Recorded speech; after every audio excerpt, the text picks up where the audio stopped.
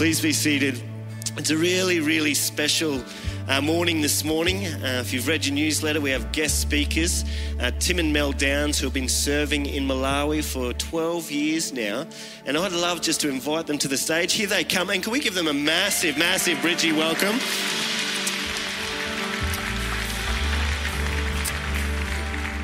It's so good to have you, Tim and Mel. For those that don't know Tim and Mel, they've been over there in Malawi for 12 years, working with a people group, the Yao people group, a very unreached people group, know very, very, very little about our Lord Jesus, this precious one that we sing about here this morning. And Tim left his job as a builder, Mel as a teacher, those many years ago, to invest into this community. And we are so thankful that we can partner as a church to partner with people who are reaching those least reached. And so it's so good to have them here this morning. Now today, this morning, Tim will share with us, but Mel is lined up to speak at 4 p.m. and 6 p.m. service. So come out again in the evening and you can hear more from Mel. But Mel has also written this amazing book. One of the blessings that's come out of COVID is a book. When I realised, she thought, well, COVID, what am I going to do? She wrote a book. Like, who does that? It's amazing, amazing. And it's such a great book. I just want to give Mel just a little bit of time to share about that book, and then we look forward to hearing from Tim as he shares God's word. Thanks, Andrew. Thanks for having us here this morning. It really is. We feel like we're drinking in, just celebrating being together. And I don't know how often you appreciate being together, but appreciate it because God is incredible. I wrote this book, actually. It kind of came out of this fire in my belly of, Lord, what are you trying to get me to do here? But I think the real crux of it is the power of the testimony. When God speaks to us through someone else's story, it really hits hard. And I've been affected by that myself. And so I said, okay, Lord, I'll be vulnerable. I'll put my story out there and see what he's going to do. And it's just been an incredible journey. And my point is that God is incredible. It's not me, it's God. And when I reveal my mistakes and my issues through ministry, through being in a village in Africa, what I want it to do is to say, hey, God can do anything, anything. So look, let me share that with you. It'll feel like I'm having a cup of tea with you. So sit down and have a read. Thank you so much. That's great. Yeah. I wholeheartedly recommend that. It'll be on sale just out these doors. But it's so authentic. Mel's walk and just with God and seeing God intervene in that way, you can't help but be encouraged and inspired to step out in faith yourself as you read that book. So I commend that. And now, Tim, we get to hear from you. But before we do, let's join together in prayer as we long just to hear from God as we listen through Tim here now. Lord, we've sung just incredible songs. Lord, you reigning above it all. Lord, you defeating darkness and bringing light. And Lord, we recognise your presence right here. And Lord, we as your children want to hear from our Father. And so, Lord, bless Tim by your Holy Spirit. Bless him and empower him. God, give us ears to hear what it is you have to say to us. We thank you, God. We love you, God. We long to hear from you now. In Jesus' name, amen. Can we welcome Tim as he shares with us? Andrew, thank you. Mate, I did read that book. It's a good read. It didn't make me feel like having a cup of tea with my wife. It actually made me feel like wanting to be an African missionary. So you want to go easy with it. It's a little convicting. Thank you for the opportunity to be here this morning. It's really good. As Mel shared, being with other like-minded people, singing, praising, praying, it's really encouraging.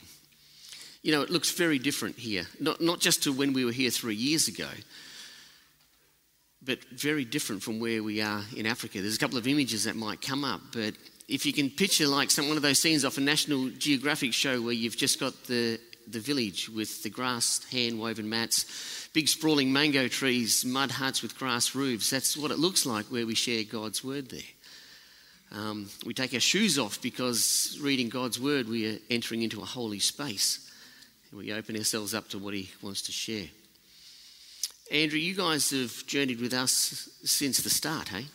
So we want to say thank you for that. We thank you. Mel used the word partnership, right? It's a funny word in some ways because Bridgman gets behind a missionary and says, we'll pray for you guys. We'll link up with like Skype calls. We'll send you money. We'll send you encouragement. And it's a beautiful thing for us. But what's the two-way bit?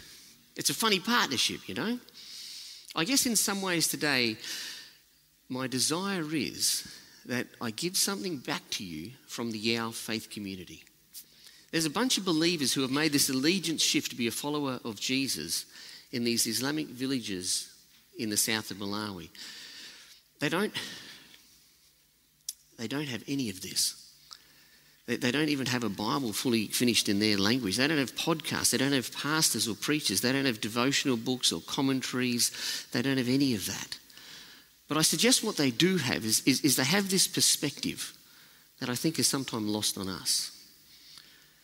I guess when they hear the stories of Jesus, they're not just stories out of the book. They can place them as things that happen in their village.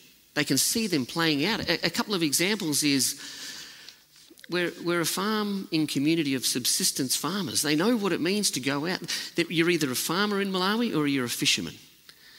The idea of going out and throwing your nets out all night and not catching anything, it's not a story in a book. That was last Tuesday when you were out in the lake.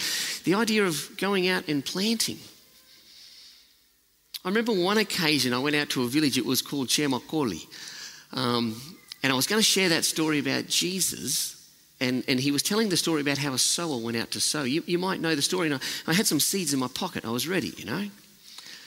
So when I sat down, I threw some seeds out, and I went on to read out of the scripture. It said, a sower went out to sow. As I looked back, some chickens ran along and started picking up the seeds that I threw, and some birds flew down.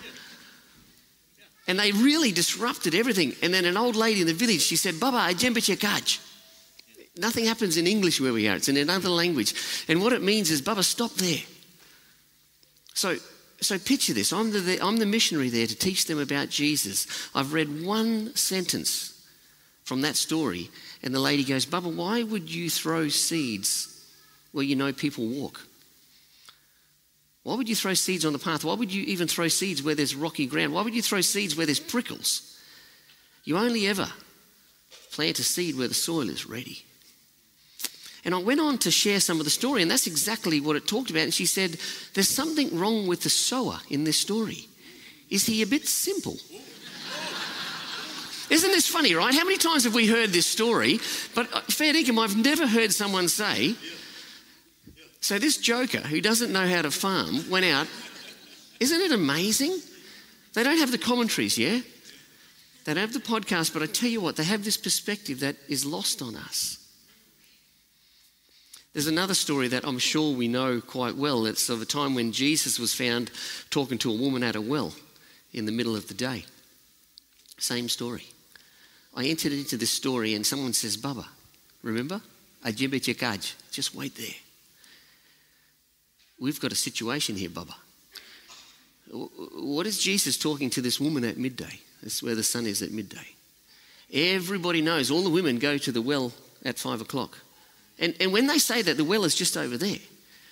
All the women go there and they meet with their friends and they discuss what's been happening in the village. If this lady was there at the middle of the day, it means she's probably a prostitute. Remember, I've read one line. She should have met with the other women, but if she goes at lunchtime, she knows men will come and speak to her. She's there for business. Isn't that amazing? I haven't even started to teach them about that story, yet they seem to have put together the context amazingly, haven't they? And the bit they talk away, I went on to share, well, actually, she didn't have a husband. She'd had 5 husbands, and she was ostracised by the women. And they all understand that. But the bit they love is they go, ooh, he said Yoko Goya. They said, Jesus is fearless.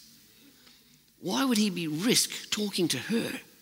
Doesn't it just poof? It's like someone pulling the curtain back and going, man, well, actually, Jesus is fearless. And they said, he mustn't care what people say about him. I said, he doesn't. Isn't it fantastic?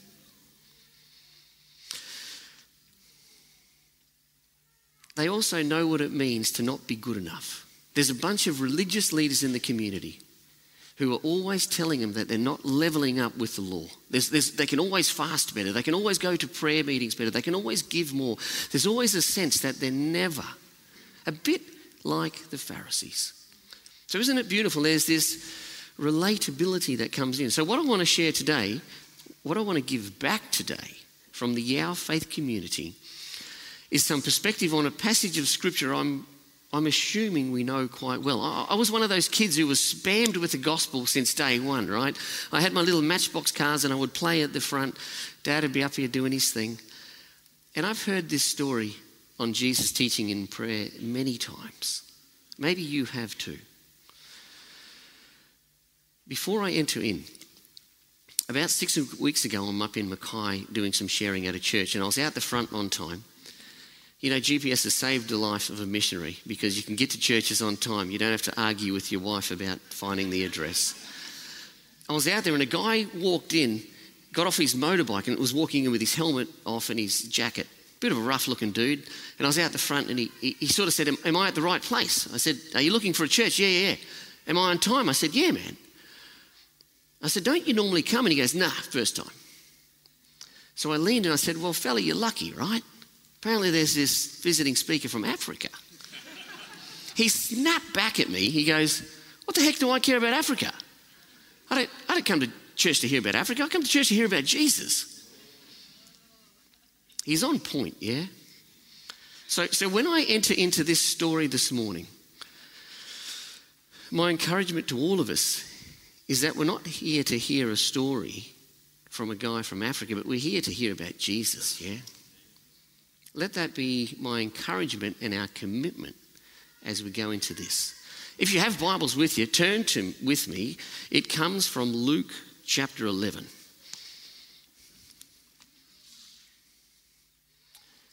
One day, Jesus was praying in a certain place, and when he finished, he said, one of his disciples said to him, Lord, teach us to pray, just as John taught his disciples. And he said to them, when you pray, say, Father, hallowed be your name, your kingdom come. Give us each day our daily bread.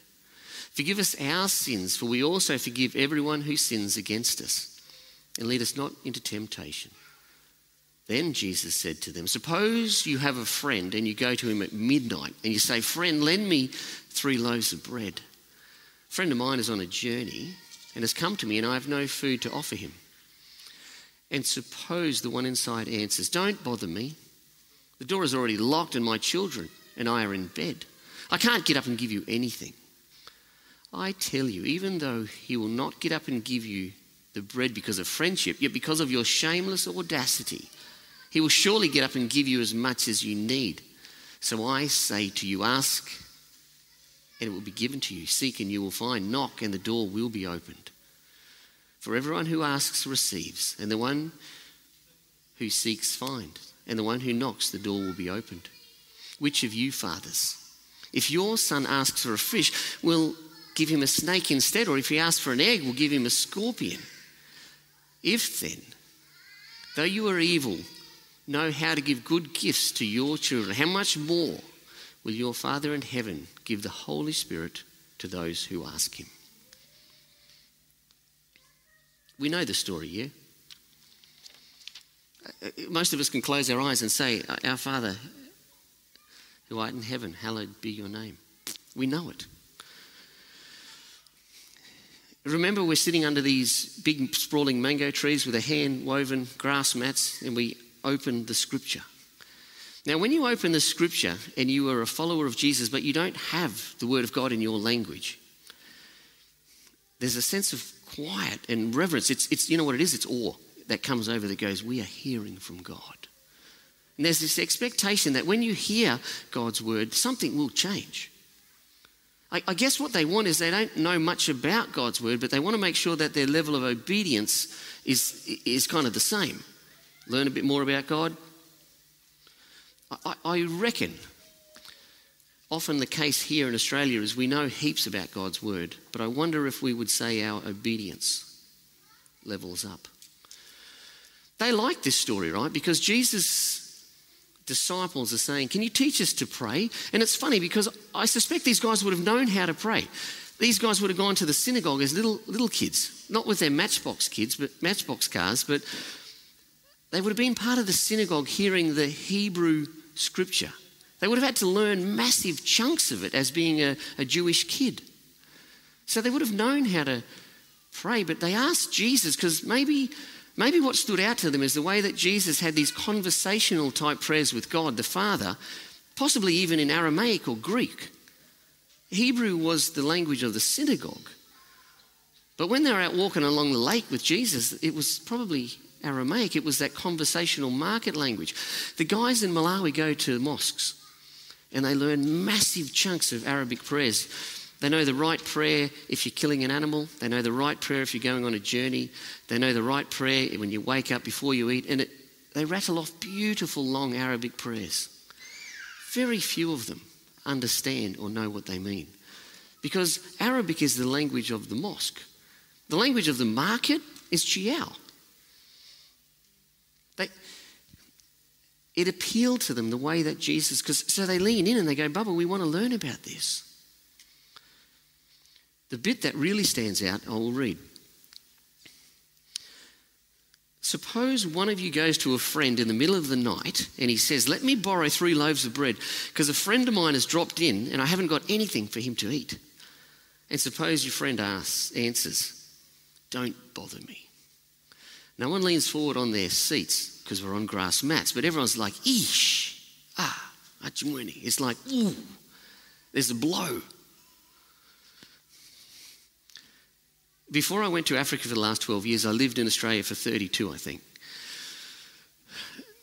No one ever, I've never had that experience where someone's come to me at night, knock, knock, knock, it's midnight. Mate, you wouldn't have a few hamburger buns, would you?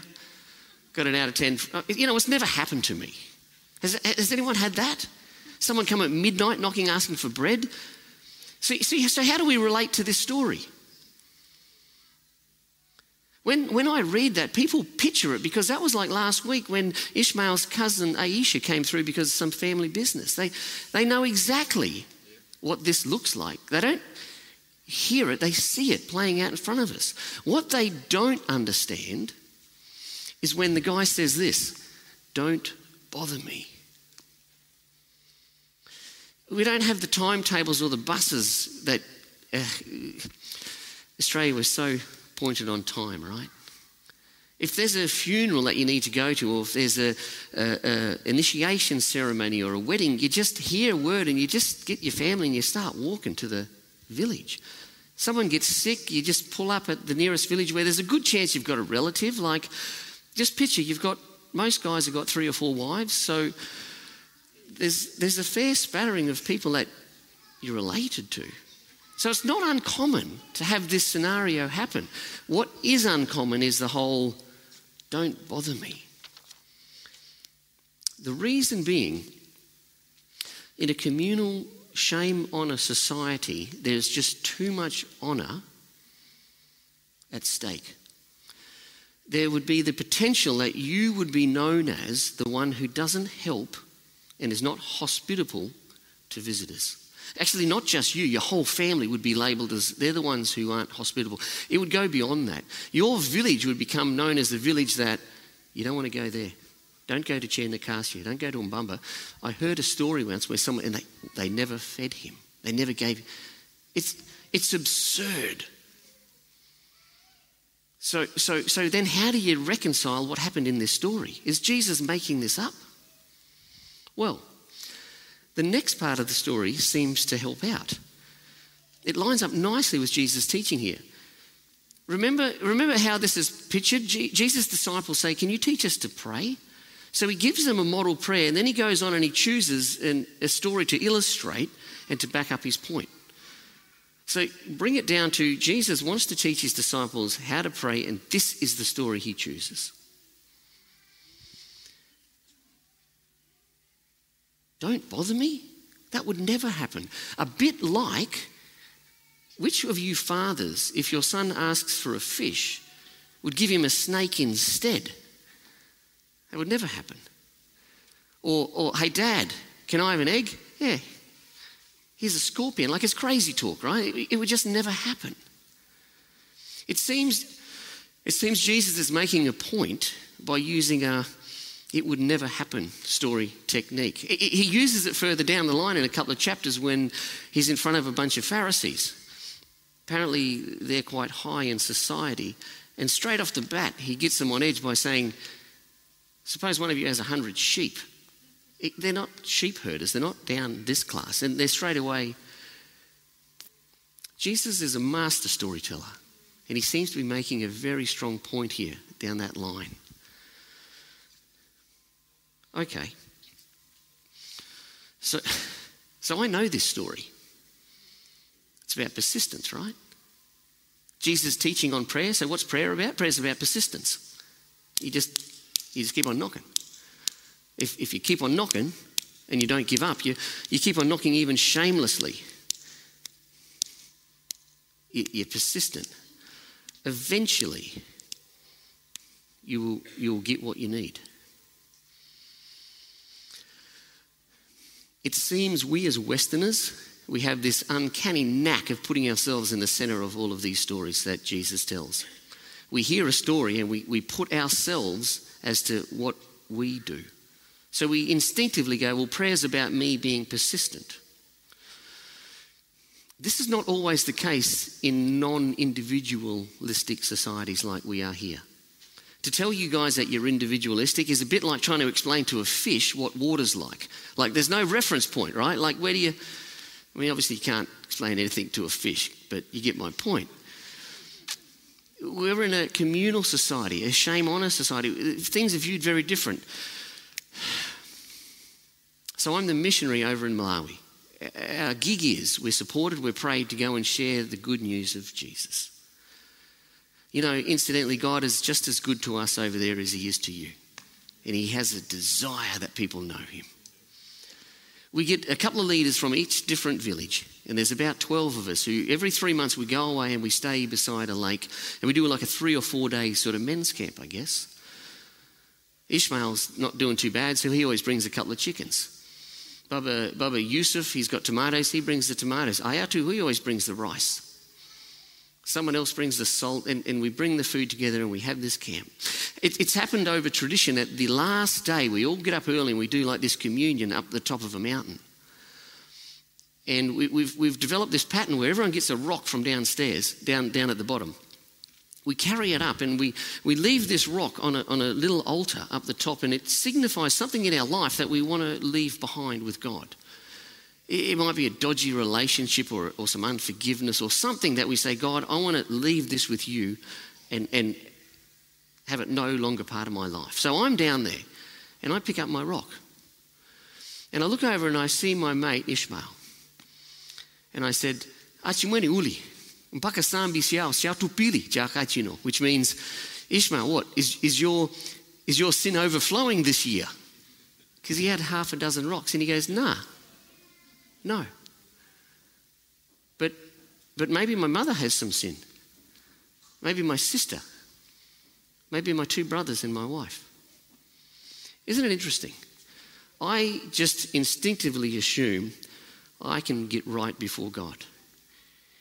In the communal type society, he assumes I can do business with God, not just for me, but for my whole family.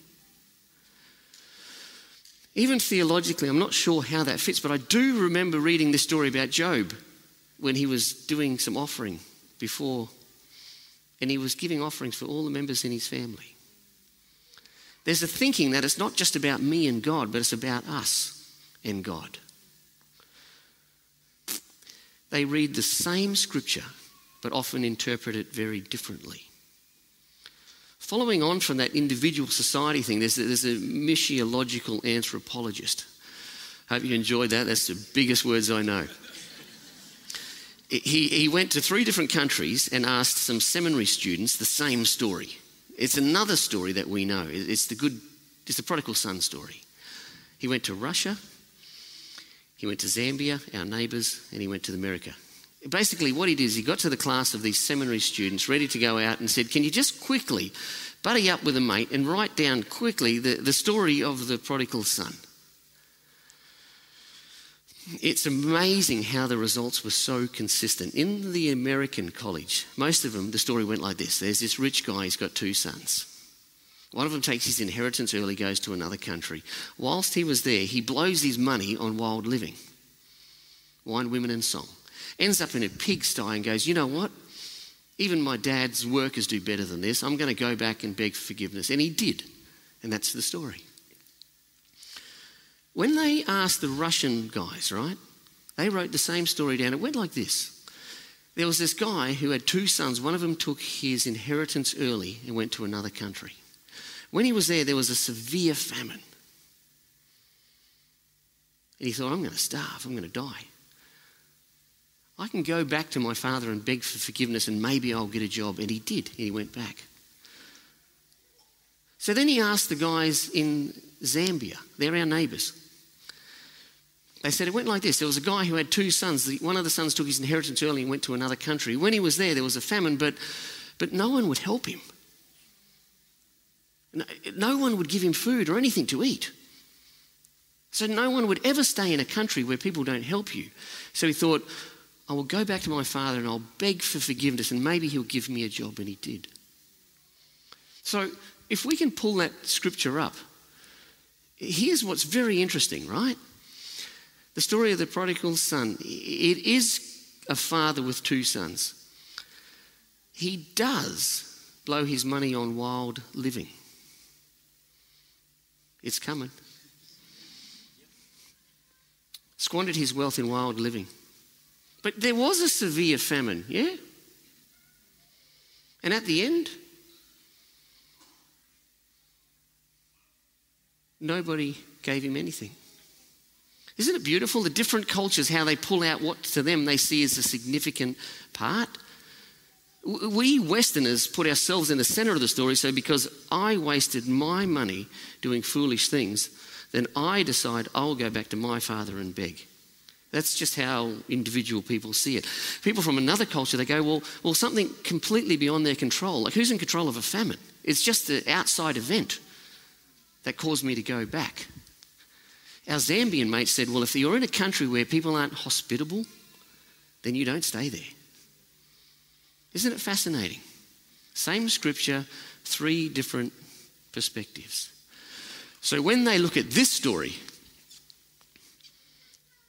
none of my African mates have ever assumed that the hero in this story is the guy who keeps on knocking.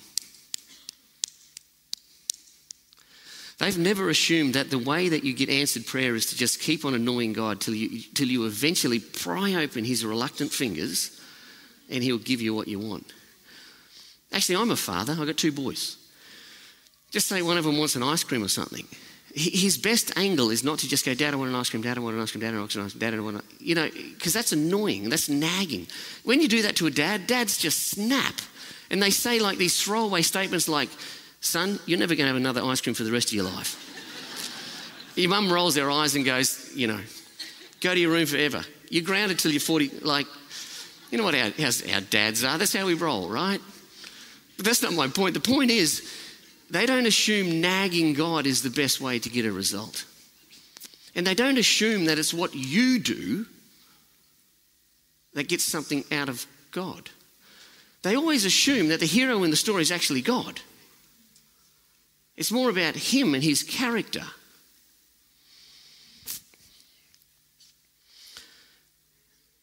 None of them have ever thought that persistence is the secret to answered prayer.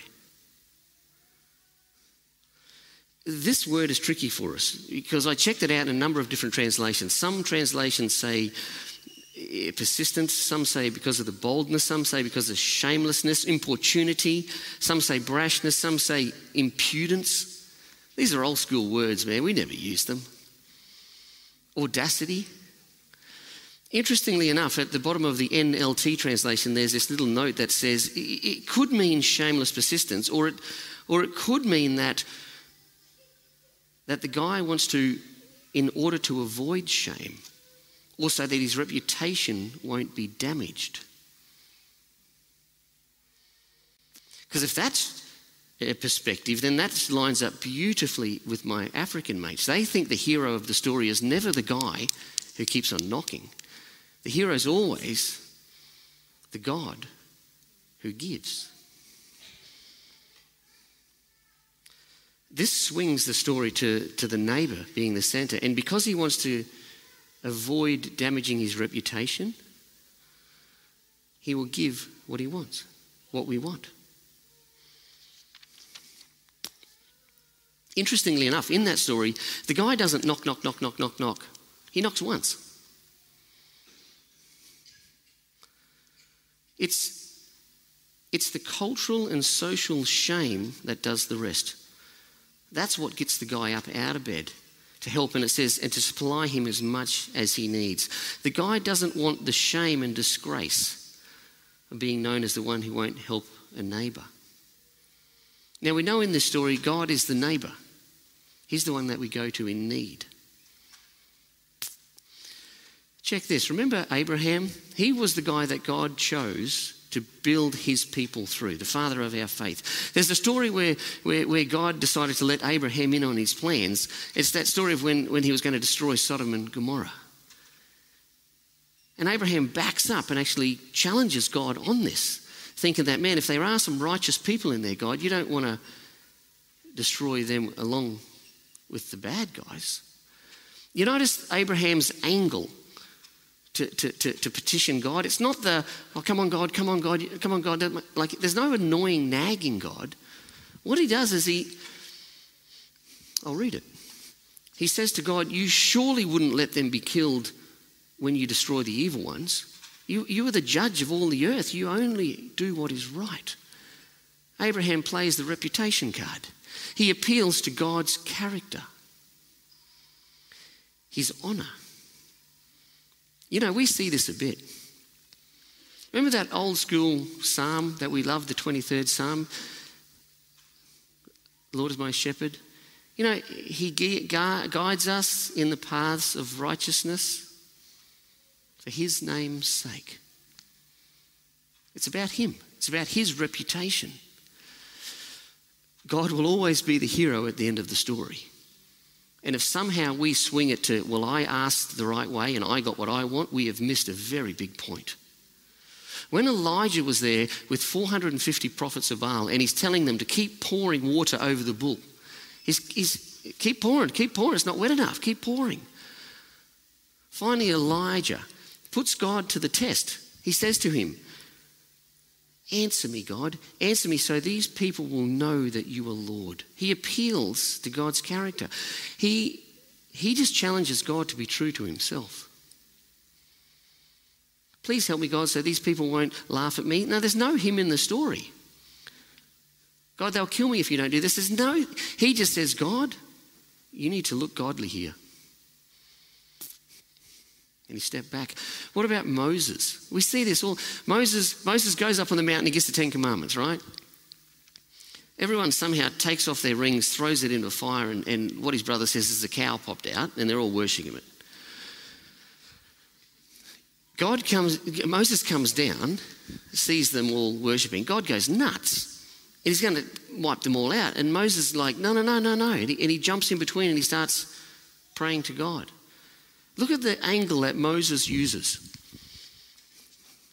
God's going to wipe these people out. He says, if you do, well, the Egyptians will say that you just brought your people out here in the mountains just to get rid of them. He's appealing to God's character, his reputation, his honour. Same thing happens later on where God says, I'm not going to go with you people because I might wipe you out. And Moses backs up and goes, well, if you don't go, I don't go.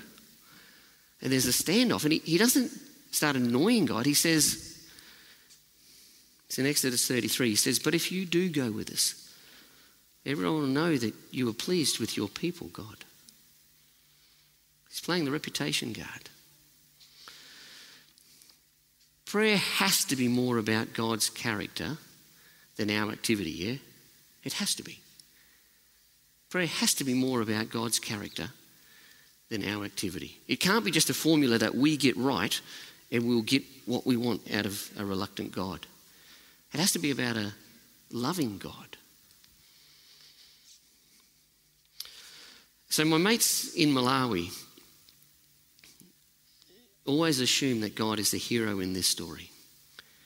And when they pray, I reckon sometimes it sounds a bit arrogant, a bit cocky. They're kind of just assuming that God will help them or solve this situation. They don't seem to beg and plead like often I can find myself doing.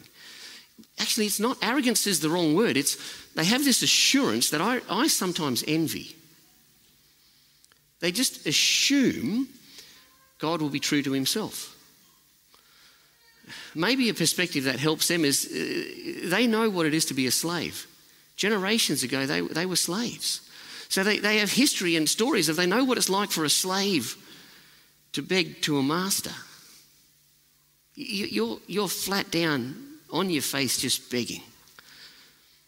Then there was a colonial rule, so they know what it's like to be a worker petitioning a boss. But now they know what it's like that it's a son asking a father. Do you know a son asks a father very different to a slave asks a boss? Maybe they ask with an assurance that my dad, who is good and loves me, will do something good and loving. I guess that means their assurance, right? It's not arrogance at all. They assume that God will be true to God's word, and they assume that there's no way God won't come through because then God will look stupid in this story. And history shows us that God doesn't do that.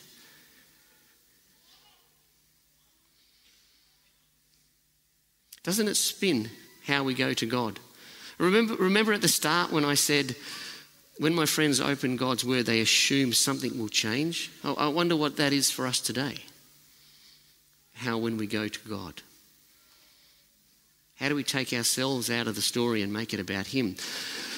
There's one more thing and point I want to make. I think I know why I've never had a story where someone's come to me and said, mate, can I get half a dozen hamburger rolls? It's because I've never gone to someone's house at midnight to ask for half a dozen hamburger rolls. And you know why I haven't? Because I would probably prefer to get up and go down to the IGA or go down to the servo and solve the issue myself rather than look maybe a bit needy and dependent on my neighbour. It's just old school pride, isn't it? Pure and simple. There's a couple of big points we take away from this story from the perspective of our Yao mates.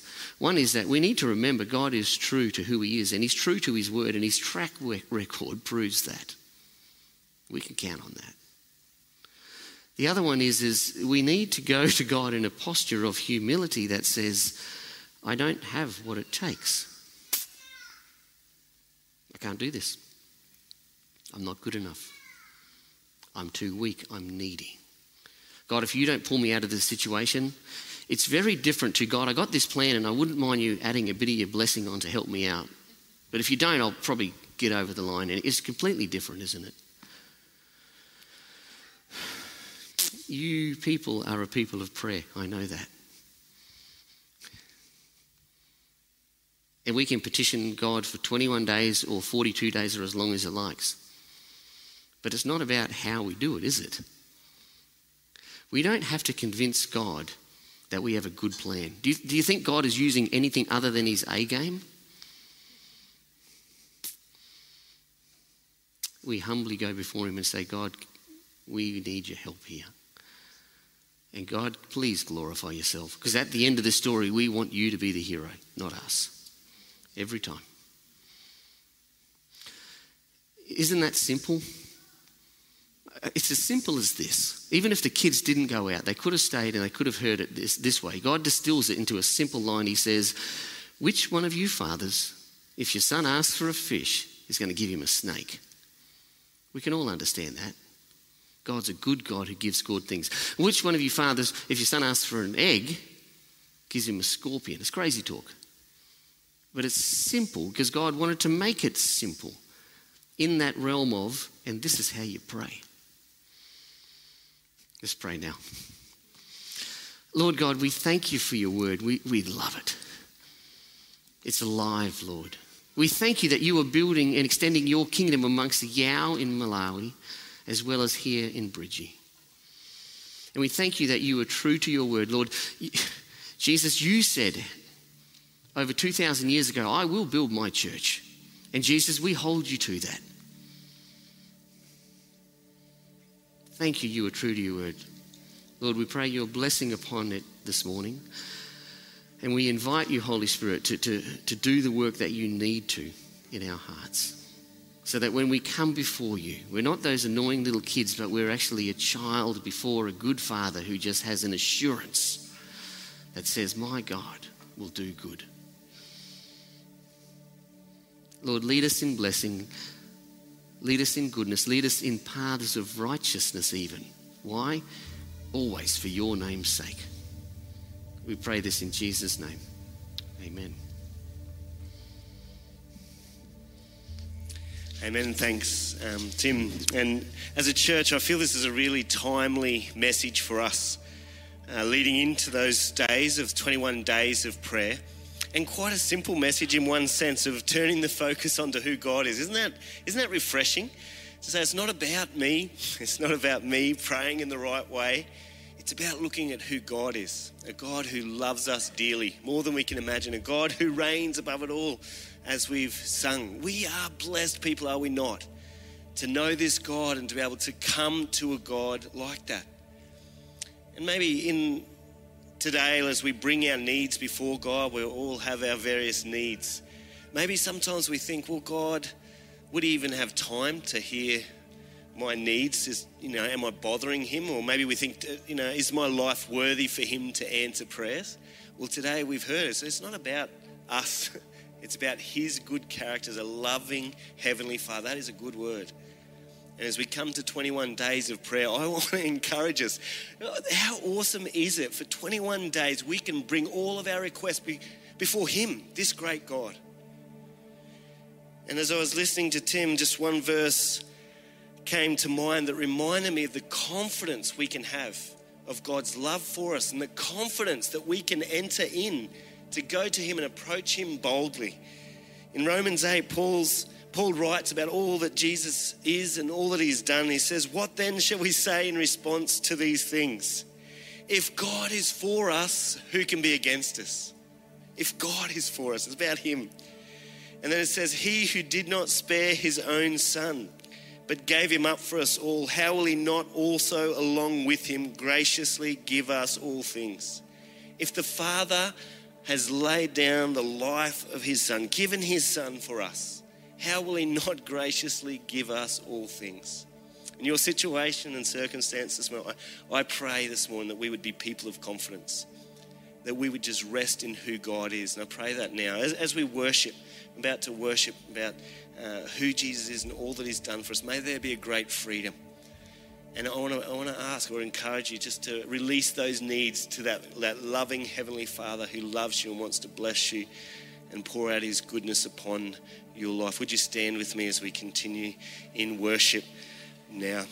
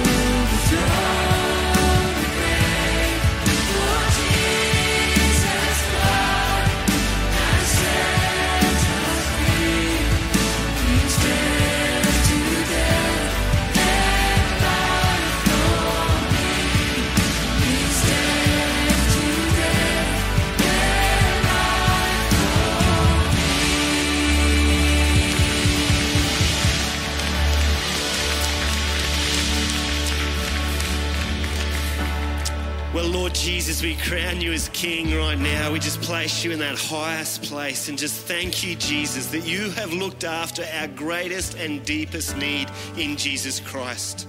And Lord Jesus, if you have looked after our sin, you have looked after death, you will look after our every need. Lord, right now we just throw ourselves upon your love and your grace and your character. You have been faithful since the first day of this earth and this universe. You will be forever faithful. And I pray that over each one now, Lord God, that you would help us to look to you, to look to your faithfulness, to look to your grace, to rest in who you are day by day, moment by moment, Lord God. Even this week, I want to pray that we might know your grace in those needs in our life, those things that we're crying out to you for. Lord, may we know your grace in those places. Thank you, you're a God that is always available. Thank you, God, that you're a God who is always powerful. Thank you, God, you're a God who is always loving. Lord God, we worship you, we honour. We are not worthy of you, Lord God, not worthy of your goodness, but we lift you up and crown you as the King of Kings and the Lord of Lords here in Jesus' name. Amen. Amen. How about we just give a shout of praise to God? Is he not good? He's good. He is good. Please be seated. I do want to say, if you would like to be prayed for this morning, it's been about prayer, that we can go to God. We have a prayer team that will meet you down here, would love to pray for you. Also, Mel and Tim will be out the side doors. You can purchase the books. And also, if you would like to spend more time with Mel and Tim today, in the newsletter you'll find details of a lunch, just a BYO lunch over at Pine Rivers Park. After this service, you can meet there and just get to know them more, get to know their ministry as well. I'm sure they would love that. But could we just finally just put our hands together again for Tim and Mel? We really love having you guys here. Been really blessed by your ministry, not just today, over many years. So thank you so much for that. God is good. He's with us. Have a great week. We look forward to seeing you next week. Thank you.